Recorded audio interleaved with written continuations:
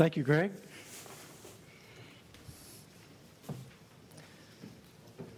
So as Greg shared, we'll be looking at Romans chapter 3.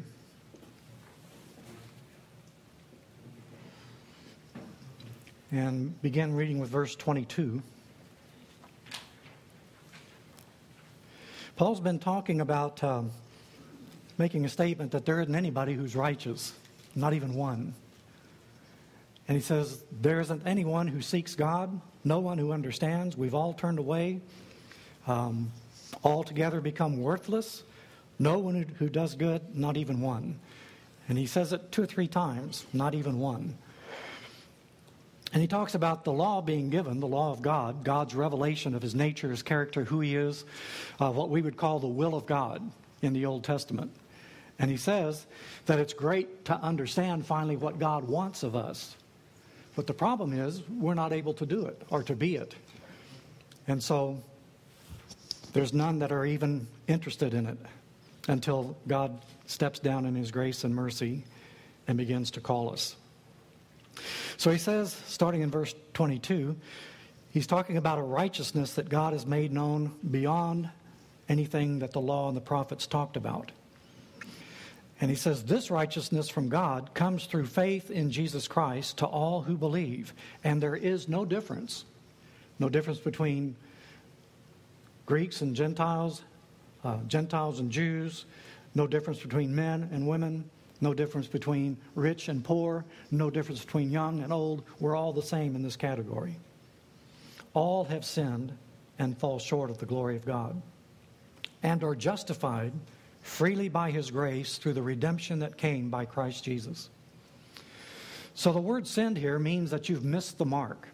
It's an archery term or target practice. You know, there's a target there and you've tried to hit it and you missed. And so he says that what we've missed is we've missed the glory of God. That's what we've missed. And he says that's bad. That's what sin is that the glory of God is there. It's his will for us, and we've missed it. And he says that's a really bad thing. So, we talk about this all the time. What is the glory of God that we missed? If it's the basis of sin, what is this glory he's talking about? And why is it such a sinful thing that we've missed it?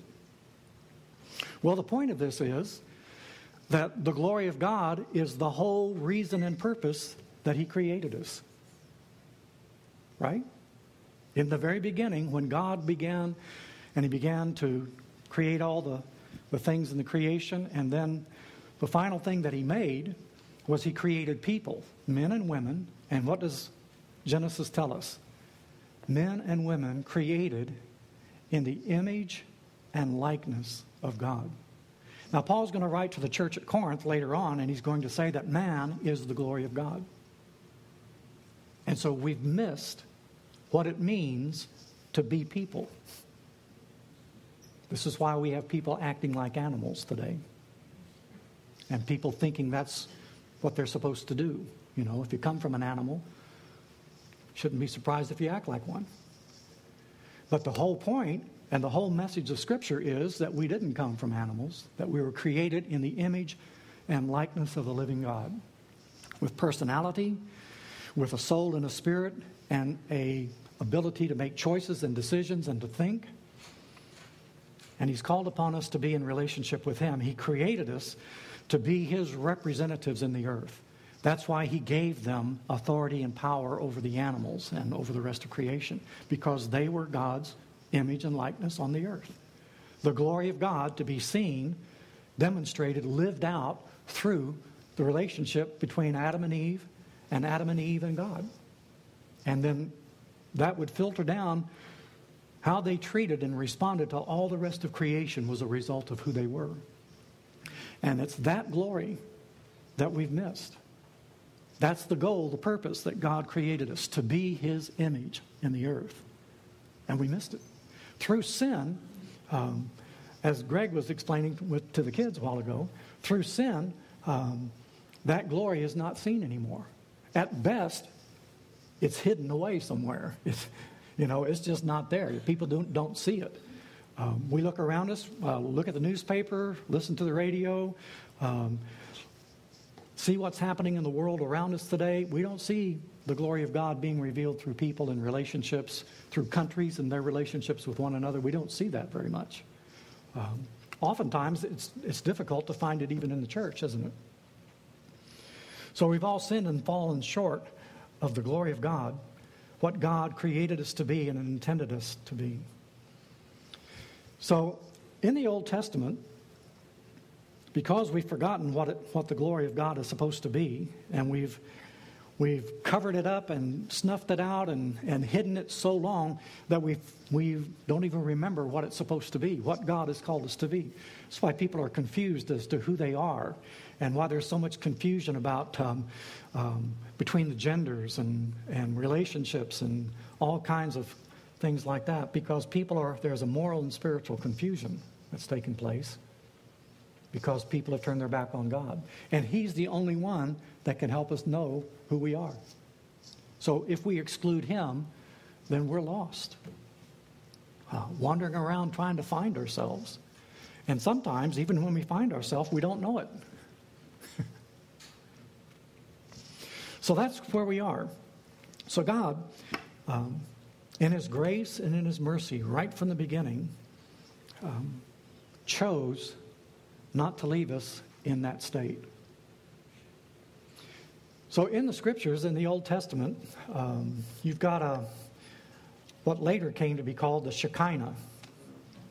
The Shekinah it's a technical word. It's a Jewish word, Hebrew word. And Shekinah comes from a biblical word which means to dwell. Shekinah represents the abiding presence of God with us. That's what it means. It's the nearest Jewish equivalent to what we would call the Holy Spirit. It's another name for the glory of God. So Shekinah means to dwell. And we find that throughout the Old Testament. The whole hope of the Old Testament is that God would choose Abraham, and through Abraham raise up a nation, a people, and through that people, they would be God's representatives to the rest of the world and include everybody. And the whole hope of Israel, the nation which God created out of Abraham, was that they would be His people, and He would be their God, and He would come and dwell in their midst.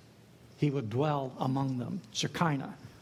The abiding presence, the awareness that God is here with us. And that's the whole functional purpose, the whole physical and visual representation behind the tabernacle, isn't it? The tabernacle with the Ark of the Covenant, that represents, it's got the commandments in there, and it's got the showbread, and all of that there, God's provision, God's presence, God's with us. And we can come before Him and receive forgiveness and cleansing, and we can begin to know once again who God is, because we've lost. Wandering on our own, and we've forgotten. So God makes this known, first of all, to Moses in the burning bush. And Exodus chapter 3, this is when God's beginning to call Moses. He's 80 years old. He's been 40 years out in the desert with the animals and with his in-laws, and it's a pretty desolate place, but he was able to make a living and come to some form of peace with himself. And in that desert place, it says, the angel of the Lord appeared to him in flames of fire from within a bush. And Moses out in the desert saw this bush was on fire, but there was no smoke and there was no ashes, because the bush wasn't being consumed. It was a living plant that was on fire and yet continued to be alive. And that was really strange. So Moses said, I'm going to go look at this thing. So he went over there, and the voice of God began to speak to him and identify who God was. Now later on in Deuteronomy 33, it talks about seeking after the God and the favor of Him who dwelt in the burning bush. So this bush is on fire, but not consumed. We're going to see this in the New Testament. Paul's going to talk about, oftentimes he talks about the hardship that he faced, cast down but not destroyed, persecuted, depressed, and yet he keeps getting up because there's a life that's there, and there is a fire that's burning within him that does not consume him, but enlivens him. We used to talk in the church about burning out for God. I don't think that's a good concept.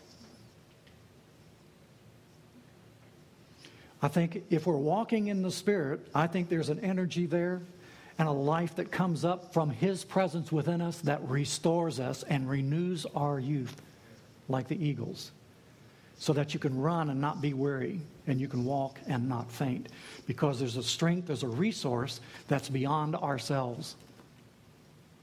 This is why Moses, when he's 80 years old, God calls him, and he has strength to carry those people another 40 years. Another 40 years. Because he was energized by the presence of God in his life. And so that's what he's talking about here. And we're going to see the glory of God, this Shekinah, the living presence, the abiding presence of God. We're going to see it come down. When they dedicated the tabernacle, the glory of God came down and filled that place, and they couldn't go in it. Same thing happened when they dedicated the temple in Solomon's day. They dedicated this temple, and the glory, the light, the presence of God filled that place, and no one could even enter the place because of the glory of God was there. And you've got this occurring over and over and over again throughout the Scripture. God revealing Himself through the light, through the fire, His presence, His glory radiating out. And it was something that filled people and invigorated them. And so they had these presence, the presence of God in visible form through the tabernacle, through the Ark of the Covenant, through all the things that happened. And then Isaiah comes along and he starts talking about something that's even better than that. Much more personal. Much more something that we can identify with. He begins to talk about a son who's coming. And his name is going to be called Emmanuel, which is what? God with us. And so God moves from a building into a person, embodied in the person of His Son. God with us. So when Jesus is there, He walks the earth as the embodiment. He is God in the flesh, Word of God incarnate.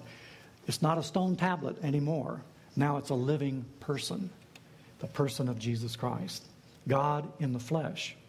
And that's something that we can relate to. It's hard to relate to a stone, even if it's living words, as it says in Hebrews. Moses received living words from God, but they're embodied in this tablet. Now we have a living word that's embodied in a man that's like us, born like us, lived his life like us, and dies like us. Except his is not like us in any of those areas, is it? God in the flesh. And so this is what God is doing. He says it's this glory, this Shekinah glory of God that was meant to be revealed in me and in you. In me and in you. We are to be the glory of God. We are to be, the calling of God is, we are to be the incarnation of the Word of God. And we failed. That's the sin. That's the calling. The Shekinah glory of God should have been revealed in us and through us and reflected in every relationship, every deed, every action that we do. And that's what we've missed. By our own efforts, we can try to do good things, and yet we still sin because we've missed the glory of God, because we're doing it to say, look at me, or I'm doing this so that people will think I'm a good person, or this is what is expected, or what I ought to do, and I'm trying to please everybody, all those kinds of things. And all of those are sinful because God's not like that at all. So that's what we sin. That's where we've missed the glory of God. All of us, not one of us, have been able to measure up to that. And so God has shown Himself, and He says, okay, this is the glory of God, and now it's in a person, Jesus Christ. Hebrews says that He is in Hebrews chapter 1, let me read it so I'll get it right.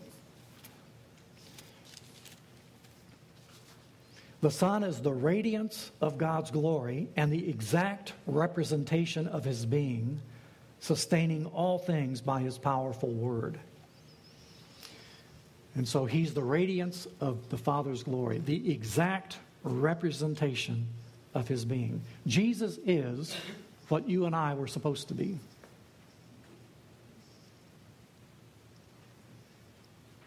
The glory of God. So what we see in Jesus, the things that he does, the things that he says, that's what Adam and Eve were supposed to do. That's what you and I were supposed to be. And as we measure ourselves against the life of Christ, then we understand what Paul is talking about here. We've all sinned and come short of that glory. But God in his mercy doesn't leave us there, does he? Because of Christ's coming, God's glory is displayed in his essential character in Jesus through his life, through his works, his ministry, his death, his resurrection, his ascension, the glory of God being revealed in him. And so the good news of the gospel is that because of Christ's death on the cross and because of his resurrection, our sins can be forgiven. And we can be justified, which Paul talks about here in Romans 3, 23, 24. We all have sinned and fall short of the glory of God and are justified freely by his grace through the redemption that came by Christ Jesus. So we've all sinned, but now we're justified, just as if we'd never sinned. Just as if we are as sinless as Adam and Eve were on the day that he created them. Because of the blood of Christ, because of his sacrifice for us, his cleansing in our hearts and in our lives when we accept him as our Savior. He rose from the dead to let us know that our sins were forgiven, and then he ascended into heaven. One of the things that he did when he ascended into heaven was he sent the Holy Spirit. So the Shekinah glory of God that was seen through the burning bush now can become a part of us. So that as Christians, we can be like the burning bush, a light bearer. And that's what he's called us to be. This little light of mine, it's not my light, it's his. But it's going to shine through me and through you. We become the lamp. We become the vessel. Paul says to the church at Corinth, we're the clay pots through whom Christ shines in his glory. And when his light shines through us, the result is life. Life. Life to us, life to the people that we share with, light to the situation that we come in. And it doesn't matter how dark the circumstances or how hopeless the situation. If Christ is in you and me and we go into that situation, there's hope. Not because you or I are there, but because Christ in us is there. And wherever you are, wherever I go, he's in us through his Holy Spirit. And so he energizes. We have all the resources of God available to us. This is why Paul, they stone him and leave him for dead, and he gets up. And they whip him, and he gets up and goes back. And they run him out of town, but he keeps coming back. It's an unquenchable fire. It's a life that overcomes the death. It's a light that shines in the darkness. And the darkness hasn't overcome it, and it hasn't understood it, and the darkness cannot quench it. Because it's a light from God. So the good news from 2 Corinthians chapter 3 is that because of Christ and because of his Holy Spirit that he's given to us, we have the opportunity to be like the burning bush. So 2 Corinthians 3 verse 17, now the Lord is the Spirit. Where the Spirit of the Lord is, there is freedom. And we who with unveiled faces all reflect the Lord's glory are being transformed, changed from within, into his likeness with ever-increasing glory, which comes from the Lord, who is the Spirit. And then he's going to say in chapter 4 verse 6. For God, who said, let light shine out of darkness, the God who creates out of nothing at the beginning, the same God who creates out of nothing into the darkness that's there, he creates light, first thing that he created. Let there be light. And into that darkness comes this brilliant light. And Paul says, this same God who said, let light shine out of darkness, made his light shine in our hearts to give us the light of the knowledge of the glory of God in the face of Christ. That's a miracle. So we look at our life and we say, man, my life is, as a point my kids used to, my life is dull, cold and dark and dreary. The rain, it comes and it's never weary. And it goes on like that. So whenever they're having a bad day, they would come out with that poem. Well, into that emptiness, into that darkness of some of our lives, the God who created the universe says, let there be light. And it's not just a glowing light somewhere. It's in the face of the person of Jesus Christ. It's personal. And it's for us. And so this is the light of the knowledge of the glory of God that we've missed, that we've come short of. We look and we see it in Jesus. In the face of Jesus, we see the light of the glory of God. The love that speaks in the midst of hatred. The forgiveness that comes when nobody's even asked or wanted it. The hope that comes to the people in the deepest despair. The life that comes from those who dwell in a land of darkness and death. That's the hope. That's the light that shines through the face of Jesus Christ. And the good news is that he's come through the power of the Holy Spirit, through the shed blood of Christ, to create that in us, to make us into that burning bush. And that's the glory of God. So Jesus tells the disciples that it is to my Father's glory that you bear much fruit. So God actively displays himself through the lives and actions of people in whom his Spirit dwells. Because God dwells in us, he is able to reveal his qualities and character through us. So Paul writes to the church of Corinth, and he talks about a mystery that's been hidden from the beginning of time, but now is being revealed. And the mystery is this in Colossians chapter 1.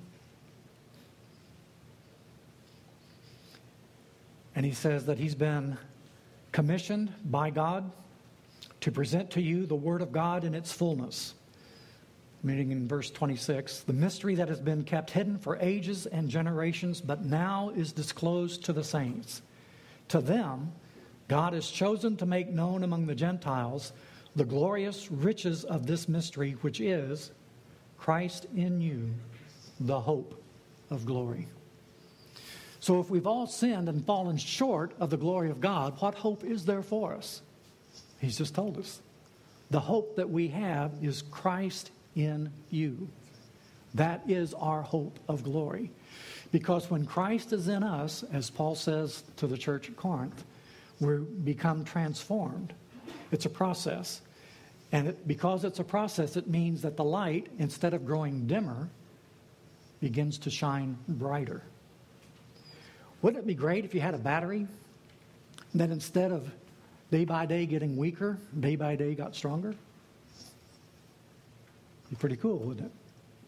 Instead of dying slowly, it becomes more and more full of energy, more and more life-giving, more and more productive, increasingly each day. And that's what God says that he wants to do in us, to give us what we lack, to get us what we've missed. Because when we shoot for the glory of God and we do it from sinful, selfish purposes, we miss every time. Every time we miss. And so God doesn't lower the standard. What he does is he changes us. Makes our aim better. Transforming us more and more into his likeness. And so that's the glory of God for us. And that's the hope that he's offered to us, that we might bear his image. that we might be to his glory and honor, that people, when they look at us, can see the life of Christ. And as you read through the book of Acts, and the book of Acts is a tremendous book, because what it does is it shows the working out of what Christ taught and why he died in the lives of ordinary people like us. The disciples, people who were fallible, people who made mistakes, people who didn't always get it right, people who had weaknesses and faults, and yet what God was doing in them and through them, transforming them, changing them, and through them turning the world upside down. And we're living in days, if you noticed, very similar to the book of Acts, where the church is being denied and persecuted, actively persecuted. People are dying every day now, and have been for some time, for the gospel of Christ, simply because they're Christians. They're being put to death and being challenged on national scales now, targeted, and they were when the book of Acts was being written as well. And so that book gives me hope, because what God was doing then was he took those people in that very difficult, critical, fearful, unpredictable time when people were dying and they were saying, what's going to happen now? He took those people and he transformed the whole Roman Empire and beyond. And so you've got some of the apostles down in Egypt. You've got them up in Europe. You've got them over in Asia, India, over those places those guys went. And everywhere they went, they took the gospel with them. And so we're living in the day of opportunity. This is what it is for the church. It's a day of opportunity. And when the darkness increases, that means the light shines brighter. So Jesus comes and he tells the disciples, I am the light of the world. And he is.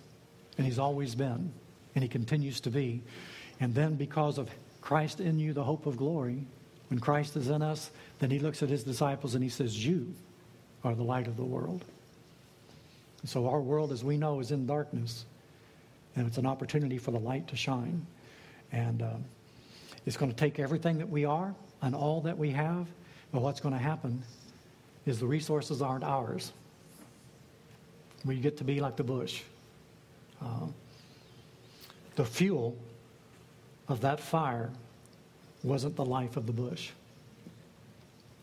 The life of the bush was because of the fire. And the light and the life of these men and women in the book of Acts was the light of Christ in them. And it shone with a brilliant light that shines even to the present day. And we are here today because of it. That's the light that's in us through the light of Christ. Let's pray. Father, I thank you that you've sent us your Son to show us the way, to be the one who can take us from what we've been to what you created us to be. We're thankful, Lord, that in him, in Christ Jesus, was life, and that life is the light of men. And we pray that his life in us would continue to be the light of men that will draw all men unto you. We ask it in Jesus' name. Amen.